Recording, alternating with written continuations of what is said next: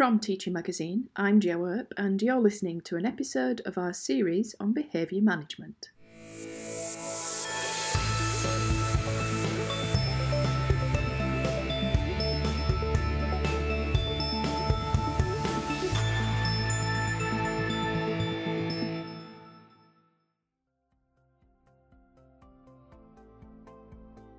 What bullying policies and procedures are in place at your school? Do they focus on a particular age range? And do you run a specific anti-bullying education programme? My guest today is Dr. Lesley-Ann Eye, a senior lecturer at the University of South Australia. Lesley-Ann and her UniSA colleague, Professor Barbara Spears, have been working with early childhood teachers to identify problems with bullying in their own school context and co-design tailored education and prevention programmes. In this episode, we'll be discussing early childhood intervention, the participatory design method, and the feedback from the teachers and schools involved. So let's get started. Lesley-Ann, welcome to Teacher. For this research, you worked with 12 early childhood teachers in South Australia. Why was the focus on early childhood? The focus was on early childhood because there's very limited research in early childhood around bullying, and also it's quite absent from the curriculum, so there isn't any formal instruction around bullying in early childhood. And we know that early intervention across all social issues is key to prevent bullying and to prevent adversity. So the aim was for you as researchers to work with the teachers to co-design and implement a tailored bullying education or a prevention programme. So what are the benefits of taking this kind of co-design approach as opposed to, say, giving teachers or schools a programme and saying, here you go, implement this in your school? The benefits are when you're working with teachers, they know the context of the school, they know what's occurring in the school, and also working with them, that gives them a sense of ownership of that. So it's not experts coming in and telling them what to do or providing them with a curriculum that may not be beneficial for the learning and education for the children within that context. So working with teachers, they bring that expertise and that background knowledge of what is occurring in their schools and what children might need to know to support them in understanding what bullying is. What we found with the teachers is they were actually really quite excited about doing this because they identified that was a problem within their school and they didn't have access to any teaching materials. Another piece of positive feedback that you got from teachers involved in your study was that they really enjoyed the process. They found it energising and the skills that they learned would be useful, they were saying, when it came to modifying and implementing the programme with new cohorts of students in the future. What do we know about this kind of empowerment and the effectiveness and sustainability of this kind of approach? It doesn't need to be teachers. Any individuals that are co-designing something, that are working together, they do have that sense of ownership, they do have that buy-in, they do have that empowerment, so it's more likely to be effective. When they have that buy-in, they're more committed to rolling that program out, further developing that program. And one thing that we found with this research is these teachers got results. So that was really exciting for them when we went back and we re-interviewed the children and we found out that the children had gained, extra knowledge in relation to bullying. So the program actually worked and the teachers were very excited about that. The skills that the teachers learned in relation to co-designing this program with us and with some of their colleagues is something that they fed back to us that they'd be using in relation to other teaching topics and strategies. It's probably important to point out that this was a proof of concept study. Can you explain what that means? The proof of concept is basically an experimental. It's testing out the concept. It could be called a feasibility study or it could be called a pilot study. It's basically testing the concept that we were using. So in this case, we were using that participatory design method to work with teachers to see whether that was going to be an effective method to develop a program in relation to bullying. And we did find that it was effective. And that's why there were only 12 teachers involved in the study. It is. And it is something that we would like to further develop with a larger cohort in relation to early childhood.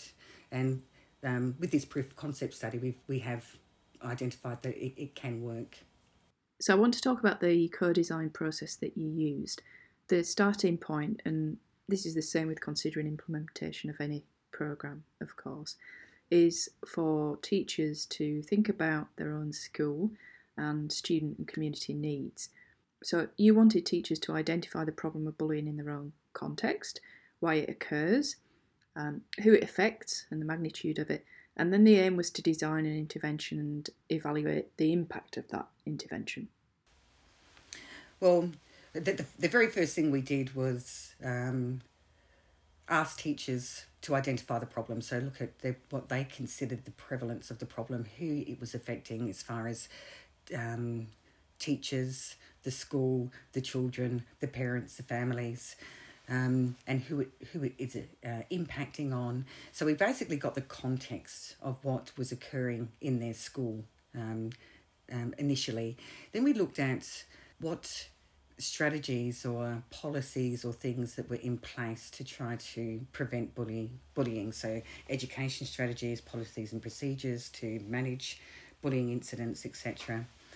We then presented them with the statistics and the results from the interviews that we had done with children, so that they could then see what children's current understanding was in relation to bullying. So we, before we worked with teachers, we interviewed children and we asked children to define what they think bullying is, or to tell us what they think bullying is. We're working with early childhood, so we weren't using language such as define, but we asked them to explain to us what bullying is.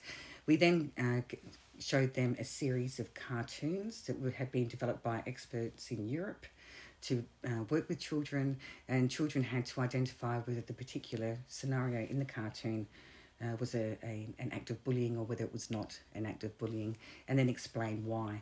So from the results that we obtained from those children, we shared those with the teachers, so teachers had a bit of an understanding of what children currently know in relation to bullying. So that's helped to support them in making decisions around what children needed to know. And of course, in early childhood, the fact that children hadn't received any formal education, one of the key results that come out from that was that children didn't know what bullying was, they didn't know how to define it, and they certainly didn't know the three elements of intention to harm, repetition and power differentials. We basically worked collaboratively with teachers. We were giving them information, they were giving us information, and together we worked out what children in their context needed.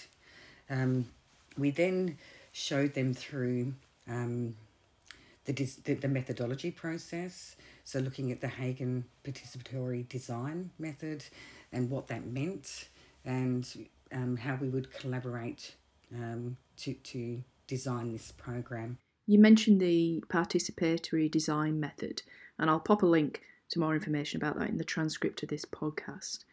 In helping the teachers think about their tailored programme and map that out, you gave them a series of cards with topics on, and they were asked to select the topics that they considered relevant to their own school context and to sort or rank them into some kind of preferred teaching sequence. So what were some of the topics and strategies that they selected from? Well, Professor Barbara Spears and myself, because we are very familiar with the literature on bullying and in relation to education strategies and what children need to know, we basically drew on the literature and presented them with an assortment of topics for them to consider relative to the context of their children and what might be being taught across other areas. So, for example, a lot of schools had wellbeing programs in place.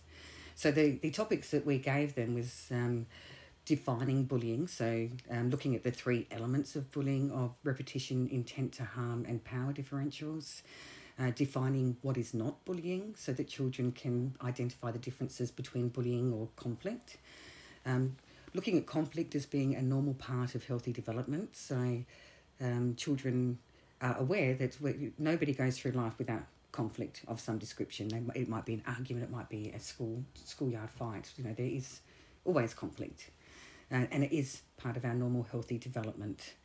Managing conflict, so strategies in relation to how children can brainstorm and think about how to manage conflict appropriately to prevent bullying, understanding friendship, so understanding what friendship is, understanding diversity, so looking at differences, similarities and differences amongst children, and some of the schools that we worked with had very high diversity within their school context. Self-regulation, resilience, relationship building, team building, help seeking if a child feels like they're being bullied, also helpful and hurtful bystander behaviour. So this is looking at whether bystanders can intervene in a way or distract a bully to support the child who might be being bullied, or to prevent them from being bullied.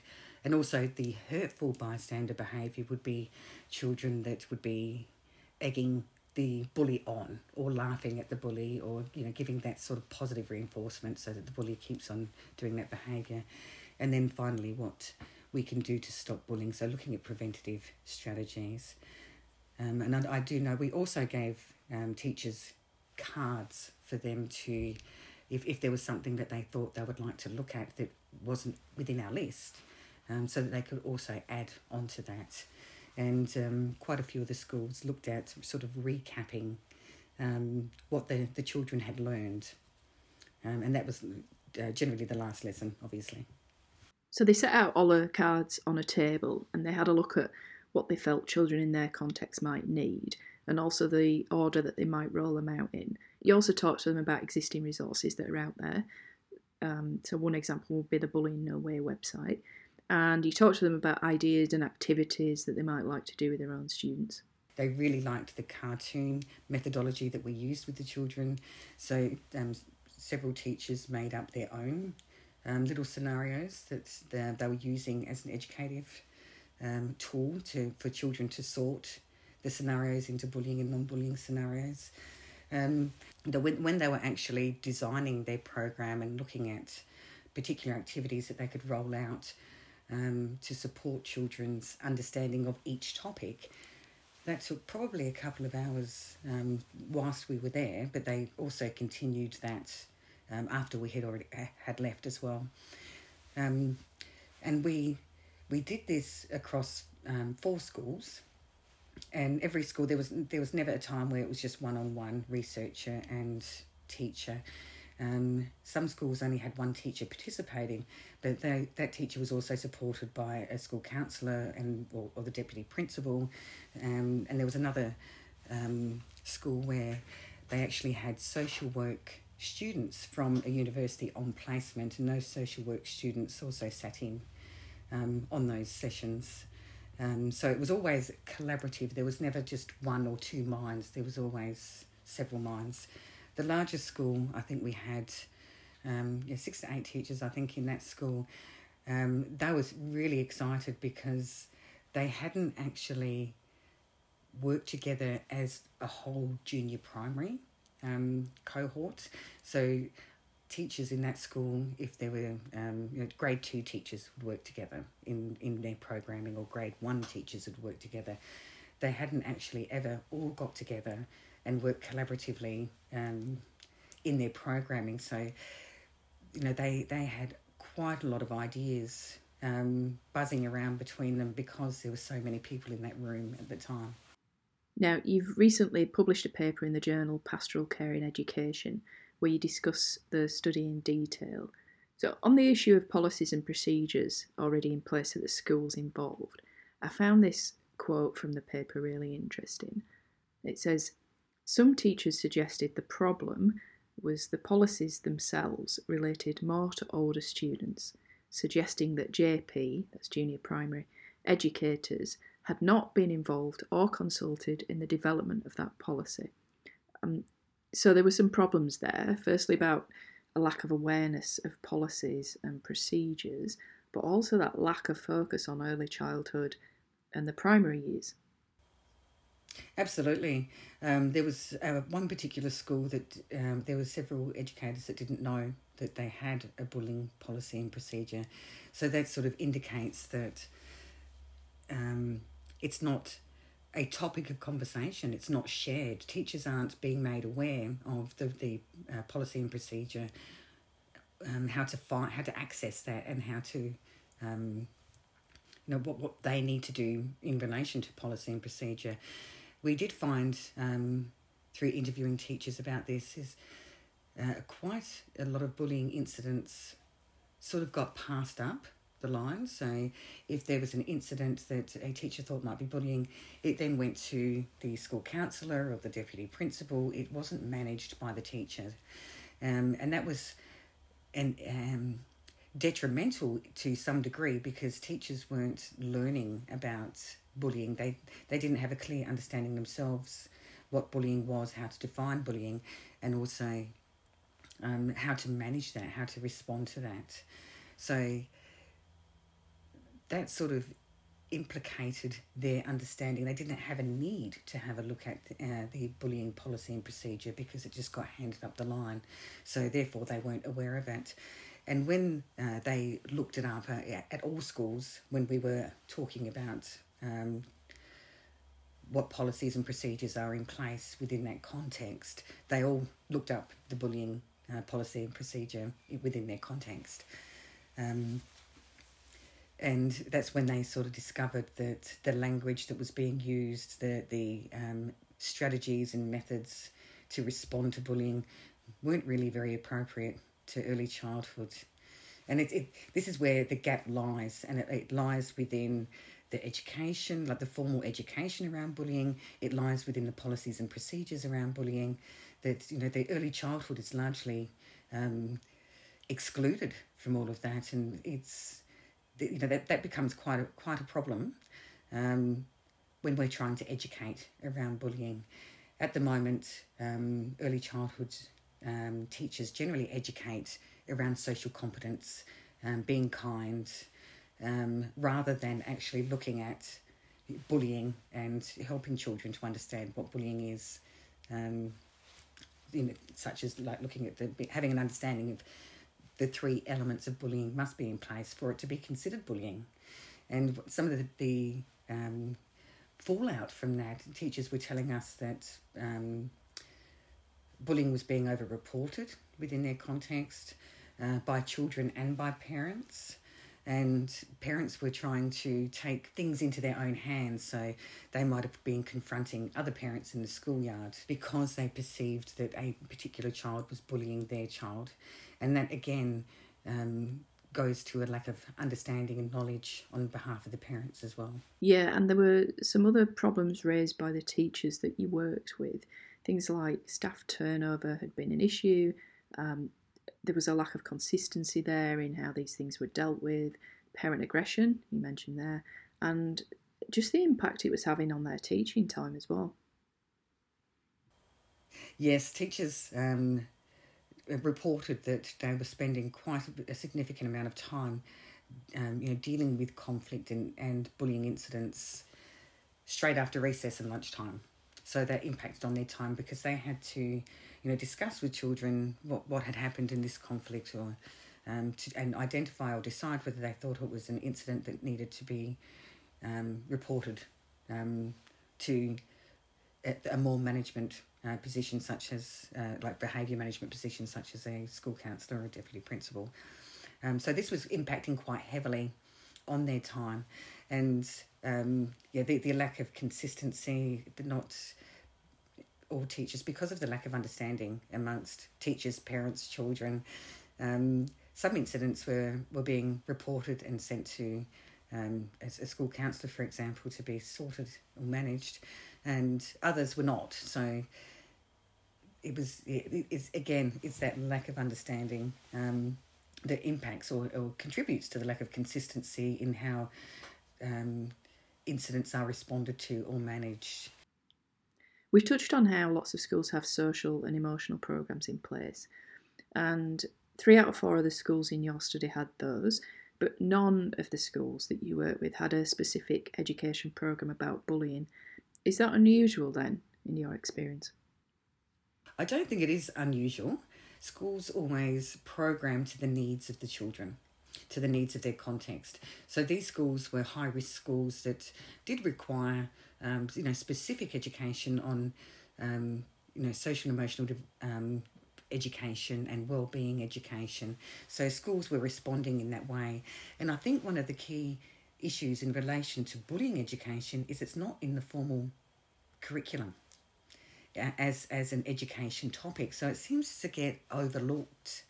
And when we approached these schools to do this research, they were actually very excited because to be able to participate in this and develop an educational program for their school, because it's few and far between. So I don't think it's unusual that schools don't have bullying programs, particularly in early childhood. I think bullying doesn't really get addressed until it's introduced in the curriculum, which is around about grade 4. So one aspect of the researcher role in this collaboration was to map the programs that they came up with against the Australian curriculum and the early years learning framework.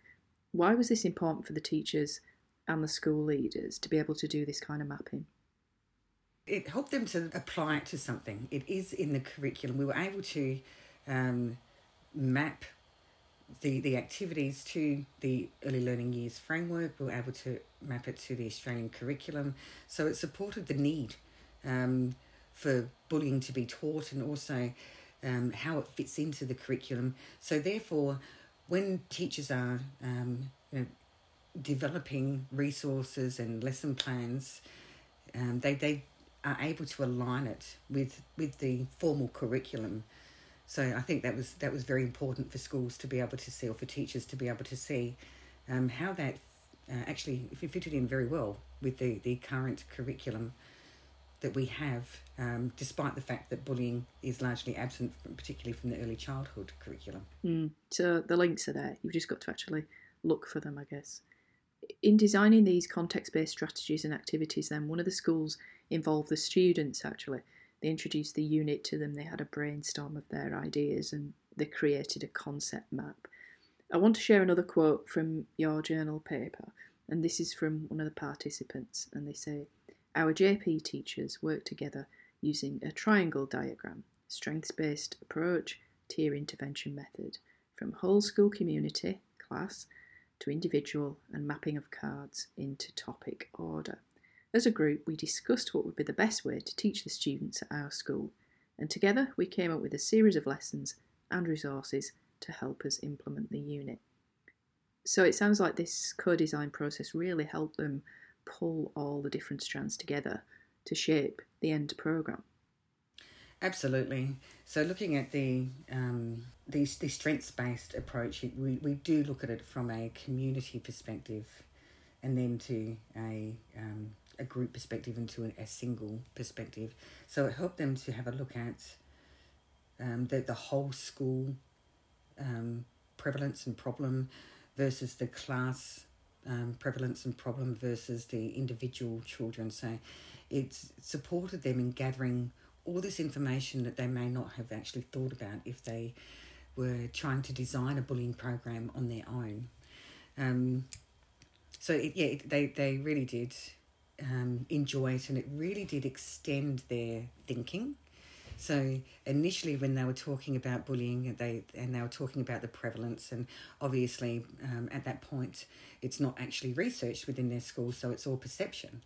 But they weren't thinking outside the box when they were thinking about trying to meet children's needs. So when we did present them with those cards, it really ignited a light bulb in their minds, and they were really throwing out some excellent ideas in relation to what they could teach and how they could relate this back to bullying to support prevention. And one of the things that teachers reported back to us afterwards, when I was just thinking about the impact on teaching time, one school implemented a card system, like a system where if children had a conflict or a problem and they wanted to take it to the teacher and they thought it was bullying, they had to tick off on the card whether they thought that the conflict was intentional to hurt or harm another person or themselves,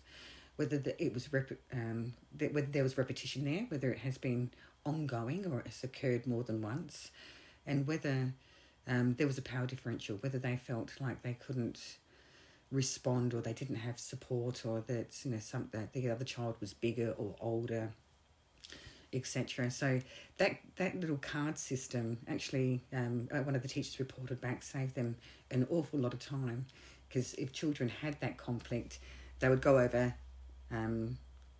pick up the card and tick, and if they weren't able to tick all three, it wasn't classified a bullying incident. So it also supported the response strategies as well. So that's one of the activities they introduced. I wanted to really focus the main part of today's podcast on the co-design method rather than the individual responses, because we've discussed how important it is to base programs on your own context, your own need, and the process itself actually is the heart of this study. But I do want to touch on what happened with the implementation. So how were these programs received? Well, the program was received very well by the teachers. They really enjoyed the process and the collaboration. So they enjoyed having, I guess, the researchers' expert knowledge to be able to guide them.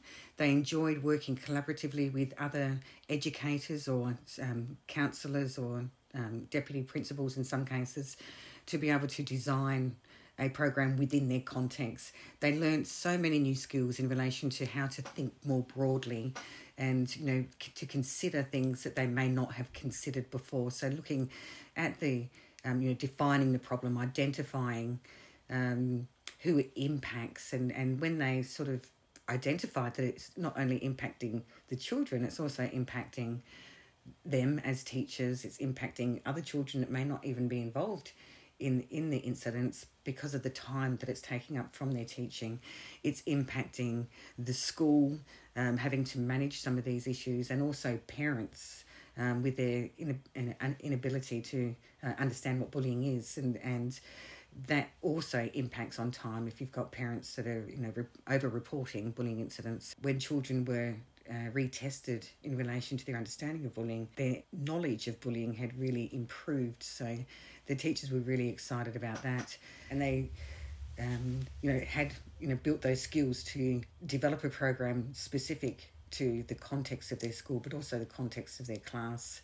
So being able to identify what worked really well for them and their class, what didn't work so well, what they might need to change. So some of the things that reception teachers reported back specifically was looking at the language of the intent to harm, repetition, and power differential. So, they were already thinking about how can we introduce this language in a more, early childhood friendly way. So they were still going to introduce them to those, formal definitions, but also, think about how to help children develop a really clear understanding of what these terms meant.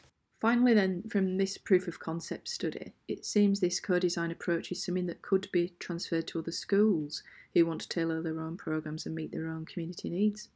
Absolutely. I think this proof of concept study has actually provided evidence that this is a very transferable, usable, accessible method, and it can be used across all subject areas. So it's not specific to early childhood. It's not specific to bullying. It can be used across all subject areas. And it can also be used across all disciplines. It doesn't necessarily just need to be prevalent for educators.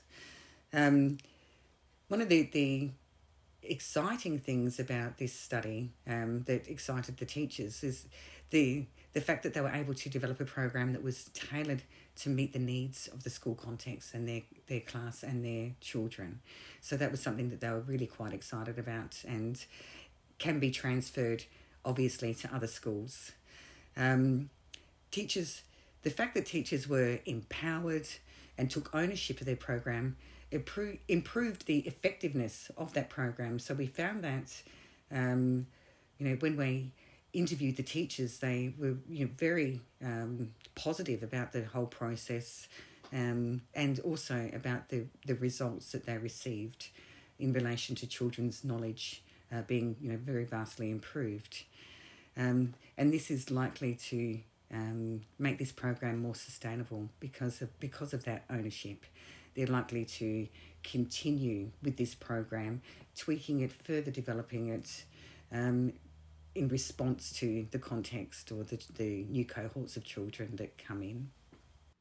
Yeah, so as teachers learning skills that they'll use again in the future. As I mentioned, I'll pop a link into the transcript of this podcast to the participatory design method we've been talking about today, and I'll also put a link in to the journal paper. And there's lots and lots of information in there about the workshop process, about interviews with the children, the issues raised by teachers and so on.